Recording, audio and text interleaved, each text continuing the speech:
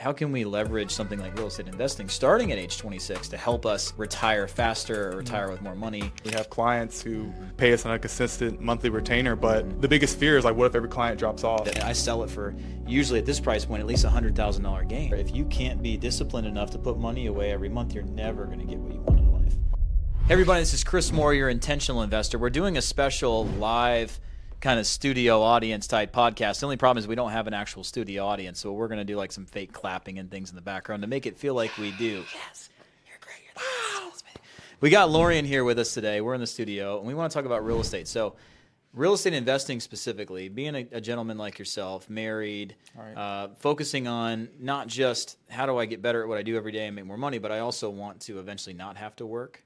And we've talked about it before, and real estate investing is a part of your plan. Like you want to get some rentals. I think you wanted to live like on some acreage or something one day. So let's just talk about kind of your ambitions, what you want. Okay. And then if you don't mind, maybe we just kind of map out a plan on how you could get there, maybe the first steps you should be taking. And I may hold your feet to the fire a little bit, hold you accountable and call you out if you've got any stuff. Because I think mindset has a lot to do with it. It's easy to get your second million after you have your first. It's easy to get your third property after you already have two, but how do you get to that first one? Yeah. Right. So let's talk about real estate, your ambitions. First of all, for the audience here, how old are you? I'm 26 years old, married at 25 years old. And definitely married up. Yeah, we're married up. My wife's actually working the camera right now. Shout out to you, baby. That's brownie points for when we get home. Fair enough. Tell the world. I guess that's okay, right? You did put a ring on it. So I did, right? So let's talk about real estate, though. Yeah. So at some point, you don't want to work anymore. Right. And I know it's really maybe hard to think about at 26, but I wish more people would start thinking about it at 26. And not just a house of where we live, and real estate is what we buy because we're supposed to, but how can we leverage something like real estate investing starting at age 26 to help us retire faster or retire with more money? And how can we use real estate investing in houses and properties as almost like a savings account? It could be a wealth accelerator, things like that. Well, I'd like more so just to have incoming cash outside of, because right now we run a content creation agency and we have clients who pay us on a consistent monthly retainer. But the biggest fear is like, what if every client drops off and we don't have any other asset to fill that in, which is why I wanted to do real estate, because those that's still a monthly recurring revenue that comes into our bank account and requires, I assume at least, could be less outside of the upfront work. Sure, it's easier to manage. Maybe. So tell me before we get into that, because I have some thoughts on that subject for you. But what's the ambition? So are you trying to buy a rental property right now? What are you going after? Well, I would like to buy a rental property, but being that I'm a first-time home buyer, I know the interest rates are up a lot. But yeah, ideally, I would like to have at least 3 to 5 rental properties within the next, just one per year. Yeah, that's really the goal. I just would like to have So let me ask you a question. What do you know about buying a rental property? Very little. I talked to Alex. I forgot where she was. Mortgage broker. Okay. Yeah, and she helped us out with making sure that we know our credit was in check and everything. But outside of that, we've never bought a property before in our life. Got it.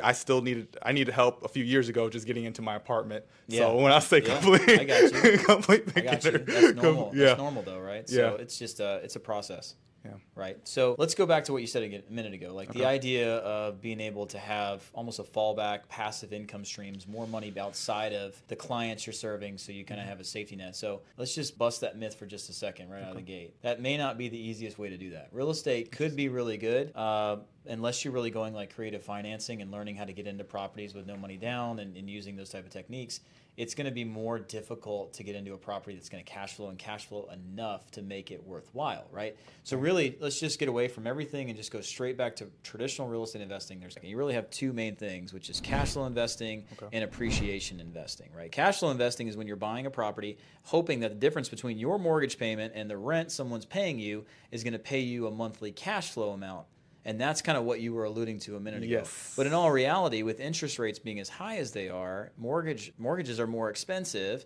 Also, rent's expensive, I guess. But that gap between what someone's paying and what your mortgage is really your cash flow. But if you don't have a lot of money up front to put down on a property, your mortgage is going to be higher. It may not be as obtainable. And there's so many experts. I'm not going to tell you right now that I'm a real estate investing coach or trainer. I know a lot of them. But you've done a lot. I've done a lot of investing and also sold a lot of houses, so I get it.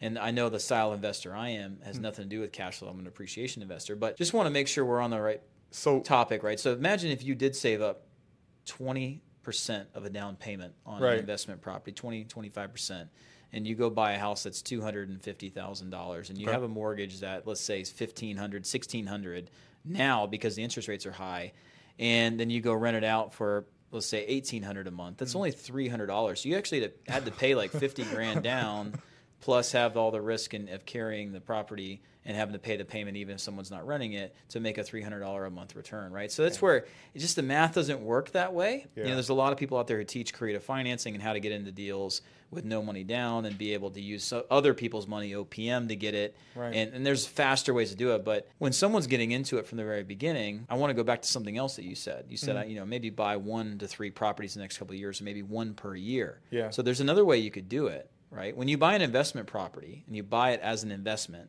you have to put a larger down payment down. Mm-hmm. 20% most of the time standard for the minimum down payment for an investment property. It's a lot of cash. Which is wild. Right? Yeah. But if you go buy a house to live in it, you can put a much lower down payment down. I mean, even as low as 0 down, right, with some areas and some price points of houses. Like there's rural development, USDA. If you were a veteran, you could do the VA. I don't like any of the 0 down loans at all. If I do 0 down, would the interest rates go up a lot more? Not necessarily. It depends on what it is. I'm not a big fan of 0 down, and I'll tell you why in a minute. But imagine if you jumped in at 3% or 5% down, which is much more obtainable. Yeah. Is it easier to save 3% of 250 or 5% of 250 or 20% of 250? Easily 3 to 5%. Yeah, so imagine what we do is the 1-year rule. You can actually buy a house, live in it as an owner-occupant. That's the language around this, owner-investor, owner-occupant.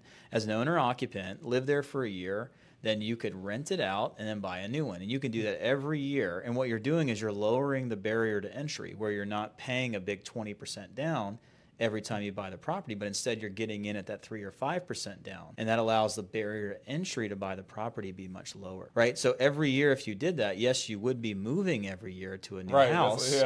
And that's part of the game, but that's called the 1-year rule. And you can do that, and that's one way that people who don't have a lot of cash, who want to get into real estate investing, that's how a lot of them do it. So I'm doing it right now. I'm sitting in this house right now. You saw I'm actually working on the kitchen, and every 3 years I end up taking the house that I've been living in. I've been fixing it up over 3 years, enjoying it. I sell it for, usually at this price point, at least $100,000 gain every 3 years, and I move up to something different, right? And it's not a pain in the butt to move that much. Maybe it is, but we don't look at it that way. It's our investment strategy. This is how we make more money. So all I would need to do, essentially starting off with, like, you become an owner-occupant, you live there for 1 year. So buy your first house to live in it. Yeah. After a year, you literally can rent the house out you live in and buy a new one. So my first goal then, because we're running an agency, my first goal just to be able to get, like, quoting you, like a surge of income in order to be able to get the cash to be able to, like, have a down payment to be able to get the first house. What would your first step be if you were in my shoes? So let's let's use some average numbers. They don't have to be accurate or anything. But let's say you were making $7,000 a month. Right? Okay. Making $7,000 a month, and you want to buy a house that's $250,000. Interest rates are high right now, obviously. The first thing you got to do, especially when you own an agency, is you got to be qualified to buy a house, right? So if you go talk to a mortgage officer, if you're doing traditional financing, by the way, there's all these creative people out there, but traditional financing, they're going to want you to qualify for a house. So maybe you need to be self-employed over 2 years of tax returns filed as a self-employed person before you can qualify to even get a traditional mortgage. So the first step is to get qualified and being fully aware of what it takes to be qualified, talking to a mortgage officer, mortgage broker, mortgage banker, and saying, what do I need to do for my specific situation to be able to qualify for a traditional mortgage? That's step 1. Step 2, when I do qualify, what type of down payments do I need to be preparing for and saving up to pay? Okay. To be able to buy the house? And what's my affordability index? Based off how much money I have, my DTI, debt to income ratio, how much money can I afford monthly payment wise that you'll actually give me a loan for? So understanding all that's the first step, preparing for that. And if it's for you, maybe you've been self-employed for 2 years already, and you're just like, all right, well, you've already checked that box. Now you just need to save up $10,000 and make sure your credit stays up and don't take on any more revolving debt. Like, don't go buy 2 new cars. And you'll be good. It's more individual to you. Maybe you can help me, because I feel like I probably have a limiting belief in this because, like, I know I keep relating back to the agency and everything, but that's really where my life has kind of been revolving around. So everything that we've been earning has been pretty much going back into buying equipment and anything that we can to increase the value of what we can provide. And so being able to save up for a house or save up for a down payment has been more so of a...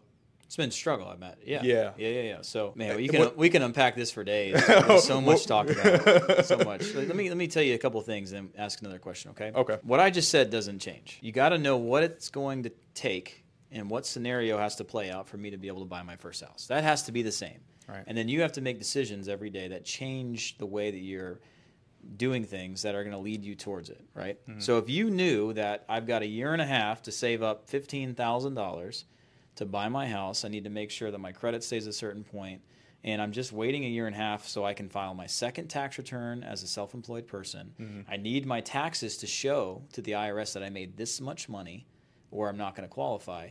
You're making decisions based off that information, getting you prepared to buy a house. Forget about everything else for a minute. It's more of understanding, and over this 18-month period, that I need to save up $15,000. I need to make sure I'm not getting in unnecessary debt, and I need to make sure that on paper I'm not writing off too many deductions where I'm not showing any money at the end of the year because no one's going to lend me any money to buy a house. Okay. That's first. You got to be able to understand what you need to get to make decisions to get there. The next step would be, if you're having trouble coming up with the ability to save $15,000, if I said that you have 18 months to save $15,000, you got to save about $875 a month. Yeah. Right. So there's two things to do. Right. That's a lot of money. Yeah. Well, it could be. Yeah. I'm about to say, what if you focused on earning another $3,000 a month? What if most of your energy and focus beyond your normal business didn't focus on saving $875, but earning another $3,000? Right.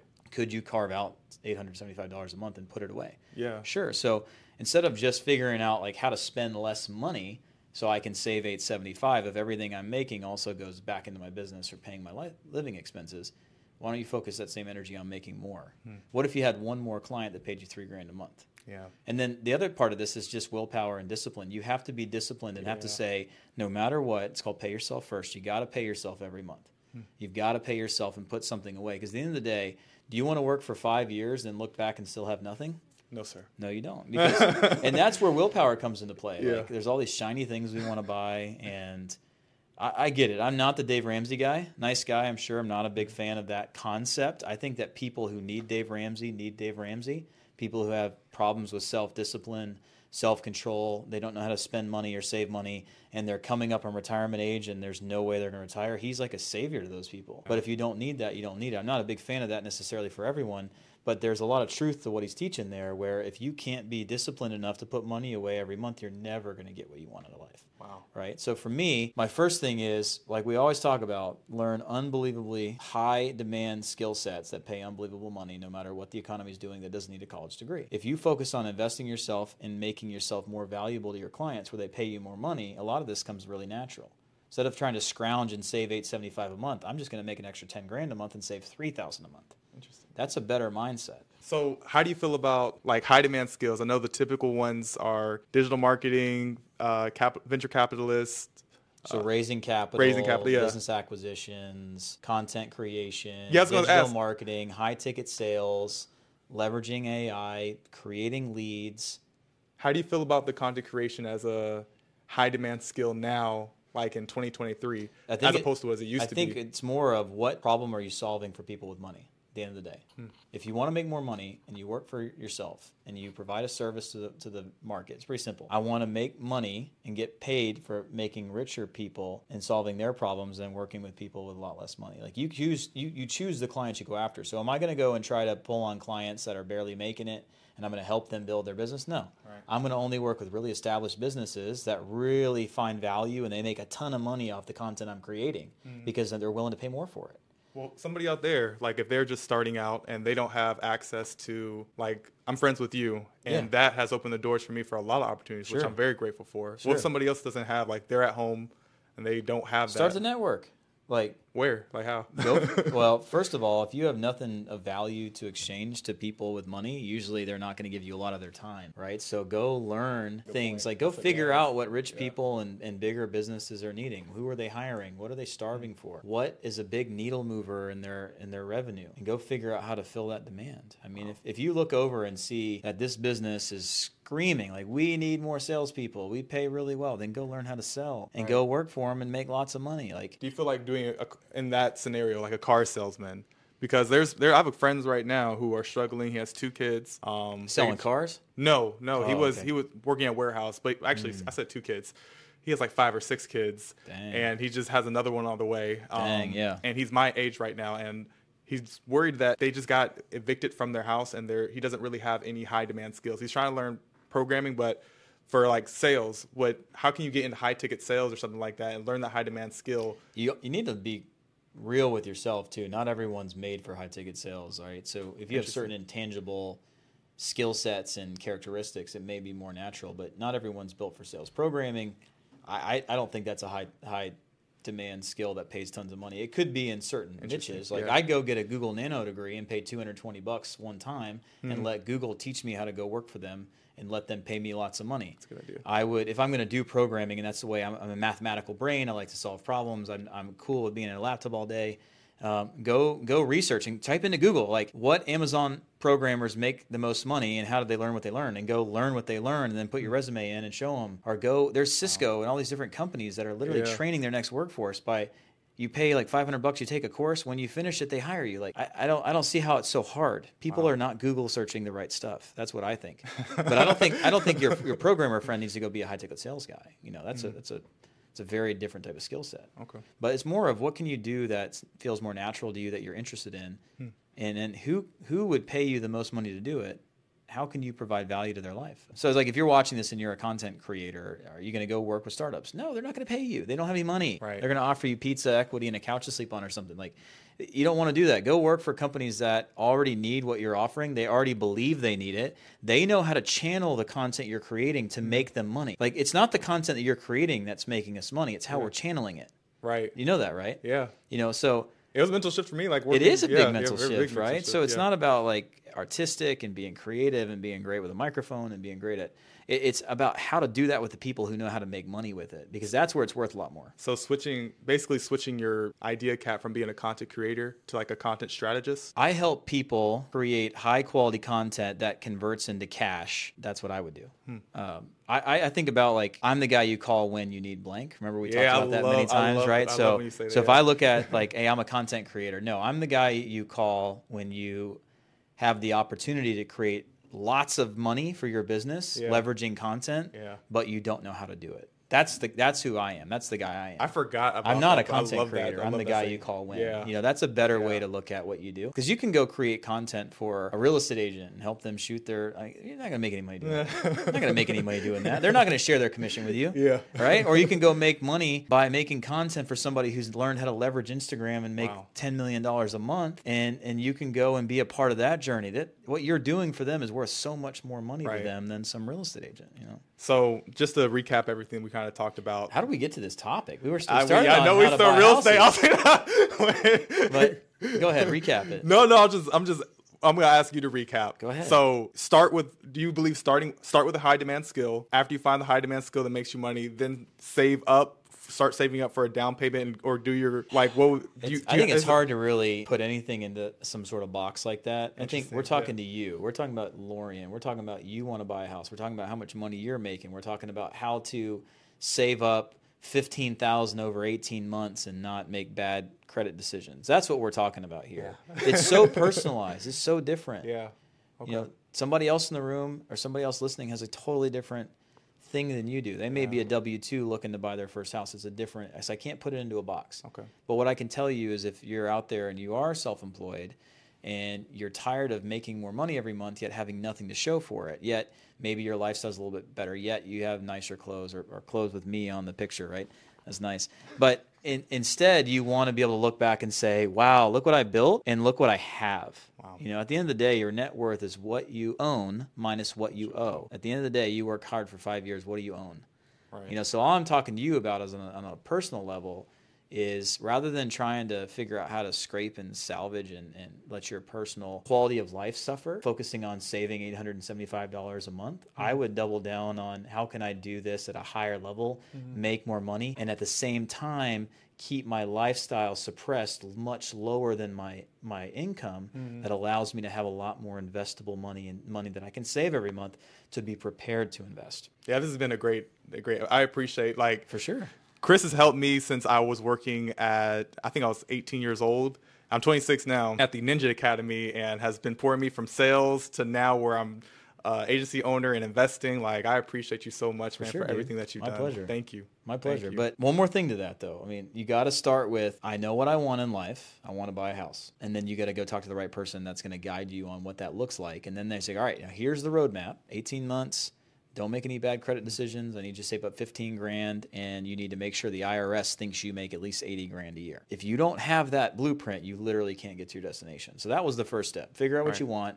Go to the person that can help you get there and ask them, what would have to be true? What does that journey look like for me? And then go let that be a compass for your decision making. Okay. That's got to be part of it. Okay. Yeah. And then don't live in the scarcity mindset where I can only make $7 grand a month. So I'm going to have to make sure my cost of living's below $5 grand. No. That's fine. It's great. But if you're in your type of environment where you can take on one more client and double your income, man, just keep your cost of living as low as you can, still be comfortable, but focus on accelerating your income for that purpose. Okay. Yeah, because you can't feed your net worth without accelerating your income. You just can't do it. And life's not getting any cheaper. No, it's not. And eventually y'all are going to have little Lorians running around, and they're expensive. I've got a couple of those. So.